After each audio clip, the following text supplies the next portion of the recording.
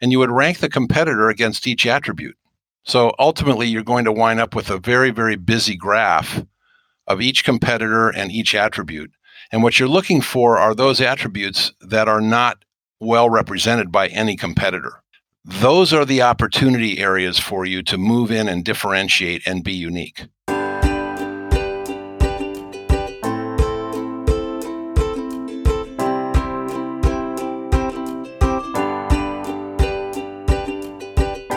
Welcome to CEO Brain Food. Every episode, entrepreneur, CEO, founder, and host Michael Langhout will bring you key insights, fresh perspectives, and proven tools you can apply to your business. Thought leaders and CEOs will be interviewed as we explore winning strategies for scaling a company, generating profits, and building lasting enterprise value. Here's Michael.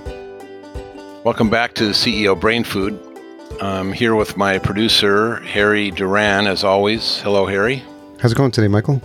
Really great. Thank you, Harry. Once again, I was with another client this morning, and we had an excellent session on strategy, and it makes me think about the topic that I'd like to talk about today, which as a CEO and running your company, what do you really want to do in terms of growth and competition? Do you want to compete to be the best at what you're doing, or do you want to compete to be unique? So the question really gets at, are you trying to be the best company that you possibly can be in your vertical market sector, whatever sector you happen to be operating in? You want to be the best software company, the best manufacturer of component parts, the best distributor, even professional services. How about the best CPA, the best lawyer, best consulting firm? With approximately 13,000 new companies starting up every week or month, how can you possibly say you're the best and claim that ground? I mean, you'd have to know your competition really well, but even then, how do you know? How do you really know? I think it almost sometimes feels like an arbitrary measurement because when you say best, you automatically assume best in class. And I think you can even see it in New York City, the best pizza on every street corner.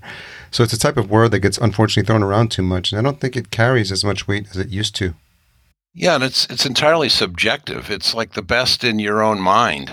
You have an image in your collective wisdom around what you think the best is based on your experience in your particular sector, your industry, the history that you've had in your career.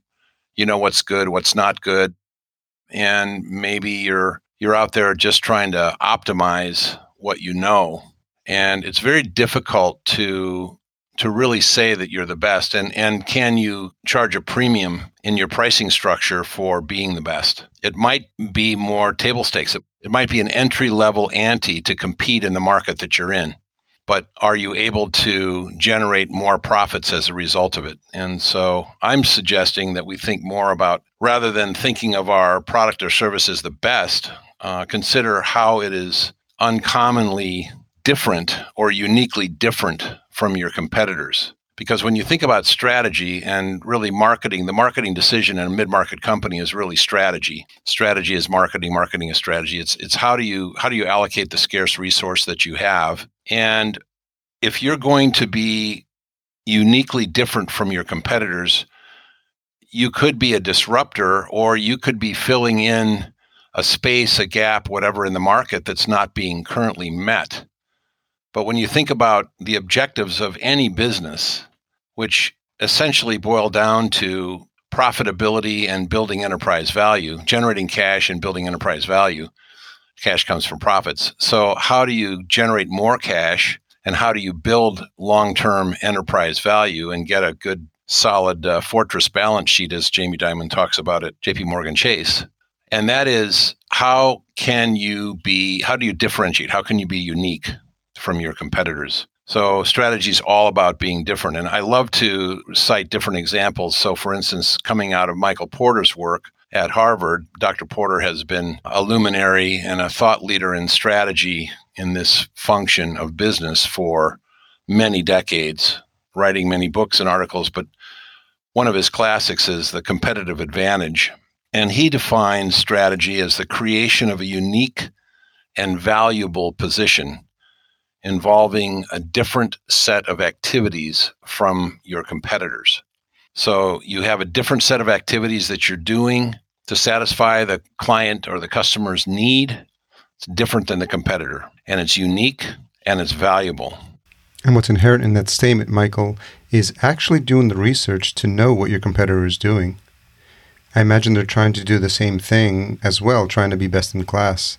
And so if you want to be better than your competitor, you're going to have to be pretty well versed as to what their strengths are as well. It's really interesting to me, Harry, and on keying on that comment, how many of my clients really, truly don't know their competitors very well. And while I don't make a practice of encouraging companies to spend a lot of time understanding their competitors, I do think market intelligence, which includes competitive intelligence, is very critical to establishing a solid strategic vision and a plan to get there. You do need to know who you're competing against. That's very important. Actually, more importantly is to understand your own core competencies. And there are a lot of different ways to do that. There are exercises, which I'm happy to get into at some other time, to understand your core competencies and to develop competencies that your competition is going to be very, very hard pressed to duplicate. Once we understand our core competencies and have them really dialed in, and these are competencies that again, the competition is going to be really pressed to match or duplicate, then you need to define who your core customer is, your ideal who, your client that you would really, really love to have. Now, notice in your own database, you already have them. They're there. They love working with you. Feelings mutual. You love working with them. They're paying you at your preferred pricing, which is profitable, a good margin there. But go beyond the industry segment or even the company that you're thinking about and take it down to the individual level, the real person, the Harry, the Mike, the Susie, the Jim. Think of them as a real person who is currently exists and that you're probably already working with. Even get it to the point where you have a picture of them. Jeff Bezos, for instance, has at his table, at his conference table, when they have meetings at Amazon, there's an empty seat with a sign on it that says customer. And they want to make decisions and set strategies in place at Amazon that would always be reflective of satisfying that person. They want that person to be top of mind in every decision they're making. Once you do that, and again, there's an exercise to do that, you need to work through and find out what is it that is making you unique. What is it that you're giving that core customer? It would be, as Bob Bloom says in his book, Inside Advantage, it would be your uncommon offering. It's what you are providing to your who. Keep in mind, this is satisfying both the transactional needs and emotional needs. And just kind of continuing on with Bloom's example, you would then define your imaginative acts. These are your strategic differentiators, the little things that you do, not the one big thing, but the lots of little things that you do to satisfy that. And by the way, all those little things can be mapped back to people, departments, functions, et cetera, in your company, so that really everything you're doing in the company is designed to hit that core customer with that uncommon offering. Understanding your core competencies and understanding who it is that you're really wanting to do business with and what it is that you're delivering to them, your uncommon offering, allows you to invest in those strengths and leverage them, which are differentiators. You're then setting strategies that unify and align your entire organization so everybody can get behind and is very, very clear around that strategy that you have articulated. It's very important to have everybody, it's like the geese flying south for the winter in that formation. You want your company to be in formation, focusing on delivering that strategy. So I'll give an example, one that's used a lot in the consulting business, and this comes out of, again, Bob Bloom's work at Inside Advantage, the Southwest Airlines example. Now, you don't necessarily have to be a fan of Southwest Airlines. It really doesn't matter. They have millions of customers that they delight every day, and they have a brand promise of low fares, lots of flights, and lots of fun. By the way, your brand promise should be a lead promise with two following supporting promises. So be focused on that as you're developing that exercise, going through what you're promising, and then come up with a guarantee. What is it that happens if you don't deliver on that promise? It really makes you think about what you're offering to your customer. Southwest has the low fares. And if you have low fares, you better have lots of flights, which they do. And then they're offering lots of fun. So as Herb Kelleher famously said to a former customer who wrote him an angry letter, this woman had written, and she was upset because she got on a flight and it seemed to her that the flight attendants and the pilots and the navigators and everybody were having entirely too much fun. And so she wrote him a letter and she was upset. And she said, this flying is a very serious business. It's all about safety and getting us safely from point A to point B. And it seems to me that you're having too much fun and you're not paying too much attention to safety. And Herb Kelleher famously responded to her, "Ma'am, you'll be missed." And the point being that it was kind of a flippant remark, but the point being that she was not a core customer, and they're very focused on having fun in their company. That's part of their brand. And if you fly on Southwest, you'll see that. They still today, even after Herb has passed away here the last couple of years, they still are carrying that on. But how they're different, you think about Southwest, what do they do differently? Well, they have, point to point. They don't have hub and spoke. They have the same type of equipment that they fly with everywhere, the 737. They have two different versions of that. That, of course, helps them with maintenance and parts stores, keeping their costs low. We've got very low ticket prices, very, very high utilization of aircraft. It's a commodity airline. They just are all about low price and moving people around the country. They've got lean and productive ground crews, frequent departures, very limited services. It's not like going to the Ritz-Carlton or something or flying on Singapore Airlines. They're very limited, and they would give you some peanuts maybe. How can companies who are struggling to define their core competencies or what they want to be known for use that as an example? Is there a story of a company you've worked with who was struggling with this before they started working with you? Maybe you can talk a little bit about how you were able to get them a bit more refined.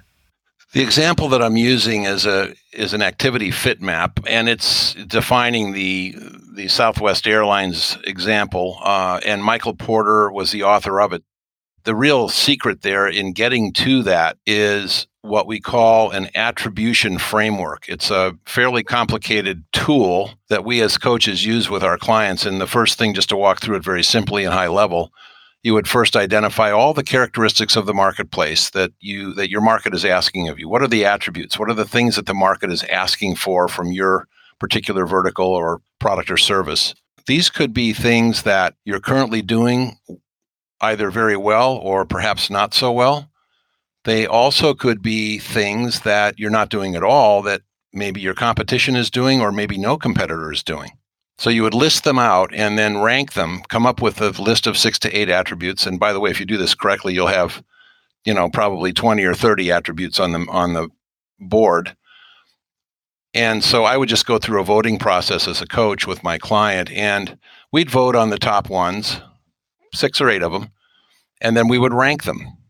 And then on the next page, I would list them out across the bottom of the page, just turn them sideways so that you can see them across the bottom of the page, and those would be the attributes. And then up on the left-hand vertical, you would have a score of 0 to 5, and then you would put competitors in there with different colors so you can differentiate and see who's the competitor, and you would rank the competitor against each attribute.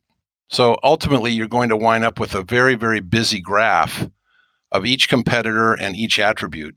And what you're looking for are those attributes that are not well represented by any competitor. Those are the opportunity areas for you to move in and differentiate and be unique. How much time can a company expect to spend on an exercise like that? I would take a client through an attribution framework analysis and building out the activity fit map in probably the better part of a morning. We'd probably spend an hour and a half or so on both exercises, and we could knock it out. And we do that. That's exactly what I do with my clients. In fact, I did one of these this morning. We spent a half a morning building out an attribution framework, and it was extremely helpful to the client to see where they were relative to their competitors across a variety of different attributes. And then we're going into another session soon to plan out how are we going to start to fill in those gaps and really be unique. It really is amazing because once you do that, you're in a position of open field running. Nobody else is doing it. And so you have the opportunity to start charging a higher price. And I'm not talking about extorting the marketplace. I am talking about increasing your gross margins and hence your profitability by a good solid factor of 5 or 10 basis points. I mean, why can't we get our gross margins from 35 or 40% up to north of 50, 55%? You can do that. Many clients out there that I've got are operating in that low range of 25 to 30% gross margin. I want to see them up above 50%. I want to see them up in the software margin levels. And there's no reason why they can't do that. And they can do it not by trying to be the best, but by being unique. Where are the places where companies stumble? So if they do the fit map exercise, then the next logical step would be to actually make a plan for the implementation. So is that sometimes where companies fall off? They've clearly identified what their fit map looks like, but they don't execute it properly. Harry, that's exactly what does happen. And of course, when we're done with these meetings where we're working on the business, we've got to go back and work in the business. And we're facing our backlogs and trying to make payroll and meet orders and produce the products or deliver the services that we're promising our customers. This is like turning a ship, a big ocean liner out in the ocean. You can't turn it on a dime, right? It takes a couple of miles to really change course. And it takes a lot of effort. It takes engine power, it takes energy, it takes fuel. Same thing in a company. You're going to have to come back and look at this fit map, see what your differentiators are. Oftentimes we come back a week later and we'll take a look at the differentiators just to refresh. And we wind up refining and clarifying and going deeper. Ultimately, it's the team, it's the whole leadership team that needs to completely buy into the changes.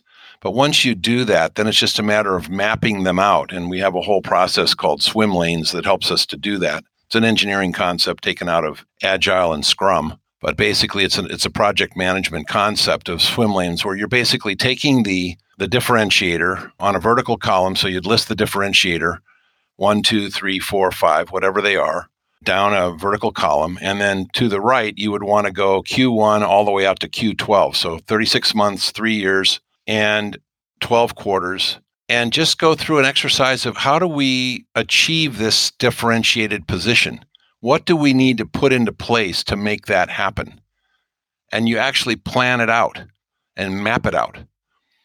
Shannon Susko does a great job of this in her book, 3HAG Way.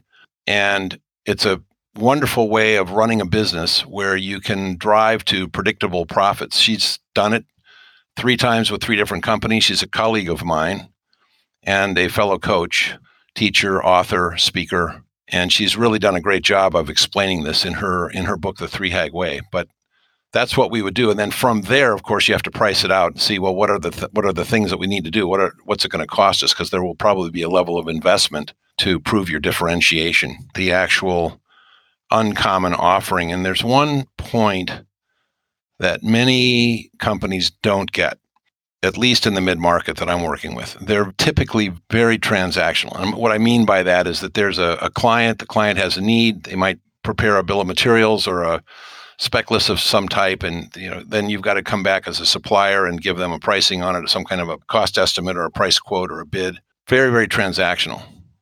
What I would encourage you to do and think about is that thinking of your business merely as a commercial transaction is very, very narrow thinking. It's limiting and frankly pretty self-defeating because you've got price and that's about it. Start thinking about your transactions as satisfying an emotional experience. And I'll give you some examples. So once again, out of Bob Bloom's book, The Insight Advantage, great book, by the way. L'Oreal was one of his clients, the beauty products supplier out of France. If you looked at it strictly as a commercial transaction, you would say L'Oreal sells beauty products. But the emotional experience that they're providing to their customer, and by the way, they know exactly who their core customer is, the emotional experience is helping women look and feel beautiful. That's their objective. When you think about the emotional experience of helping women look and feel beautiful, it's going to back up all the way to what does the product feel like? What's the scent? How is it packaged? What is the label on it? Is it engraved in the glass or is it a foil label that's pasted on? How does it all look? And what is the messaging, the marketing message that's being sent? Nike would be another example. They sell athletic products and apparel, right? That's the transactional nature of what they do. But the emotional experience, they're allowing their core customers to achieve physical improvement and winning. So you remember their ad campaign from years ago, Just Do It. Nike's ad campaign was great. It was a terrific ad campaign. I think they still run it. Just Do It. It's how do you get started on a winning program? How do you achieve physical improvement and win? So there's lots of other examples. We won't go into them all now, but I just want to try to provide the understanding of the difference between a commercial transaction and the emotional experience that transaction is bringing to the core customer with the uncommon offering. Again, these are exercises that we do with our clients, and I will say, in many testimonials, many clients go through this process, and within months, they've got more cash in their account, better gross margins, and happier employees and really satisfied customers. And these are things that companies should be striving for on a daily basis. Yes, and if they're doing it right, it's not a struggle or anything at all. It's just the natural way of doing business. When you have something that's uncommon and unique in the marketplace, you're really the king of the mountain. I mean, you can control your destiny a lot better. As I say, coming from Shannon's book, Three Hag Way, it's a predictable way of doing business. It's predictable profits. So, Michael, as we close out this topic, are there questions that companies can consider as they start this process of defining a core competency? Harry, thanks for that question. And yes, I would list out a few thoughts there. The first would be, do you know how your product or service is differentiated in your market space? So are you crystal clear, and everybody on your team crystal clear about how your product or service is differentiated? Or is it? The second question that I would ask is, do you know your ideal who, your core customer? And do you have that understood down to the individual who's buying at a profit? Again, think in terms of your own database. You've got them in there. Just a matter of asking your people, your customer service people, your sales people. They'll all have opinions. Even your operating people will have opinions. And the third question is, what uncommon or imaginative acts, these strategic differentiators, what are they, and how are you offering them to your core customer? This is the selling the what to the who, and how is that different from your competition? Again, thinking strategy is all about differentiation. So I think what you covered here as far as the importance of defining your core competency is going to be enough for folks to work through. And I think looking through things like the fit map and understanding where they are in the process is going to be helpful for them to really differentiate themselves in the way that a company like Southwest did. So do you want to give folks a sneak peek of what we have planned for next episode? Great. And yes, next time we're meeting, we're going to be talking about authentic leadership. Leadership is a topic that's very close to my heart. It's something that I believe we're lacking in our businesses, in our country, and all around the world.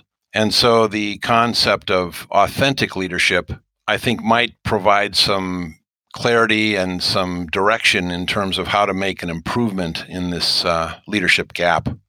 So I'm excited to talk about authentic leadership next time. I'm looking forward to that conversation. So thanks for taking the time to listen today on the subject of differentiation and competing to be the best or competing to be unique. I hope it was helpful. Looking forward to regrouping in the next episode of CEO Brain Food, where we'll be talking about authentic leadership. Thanks for listening to another episode of CEO Brain Food. To listen to all past episodes, as well as view the show notes that we create for each episode, head on over to ceobrainfood.com.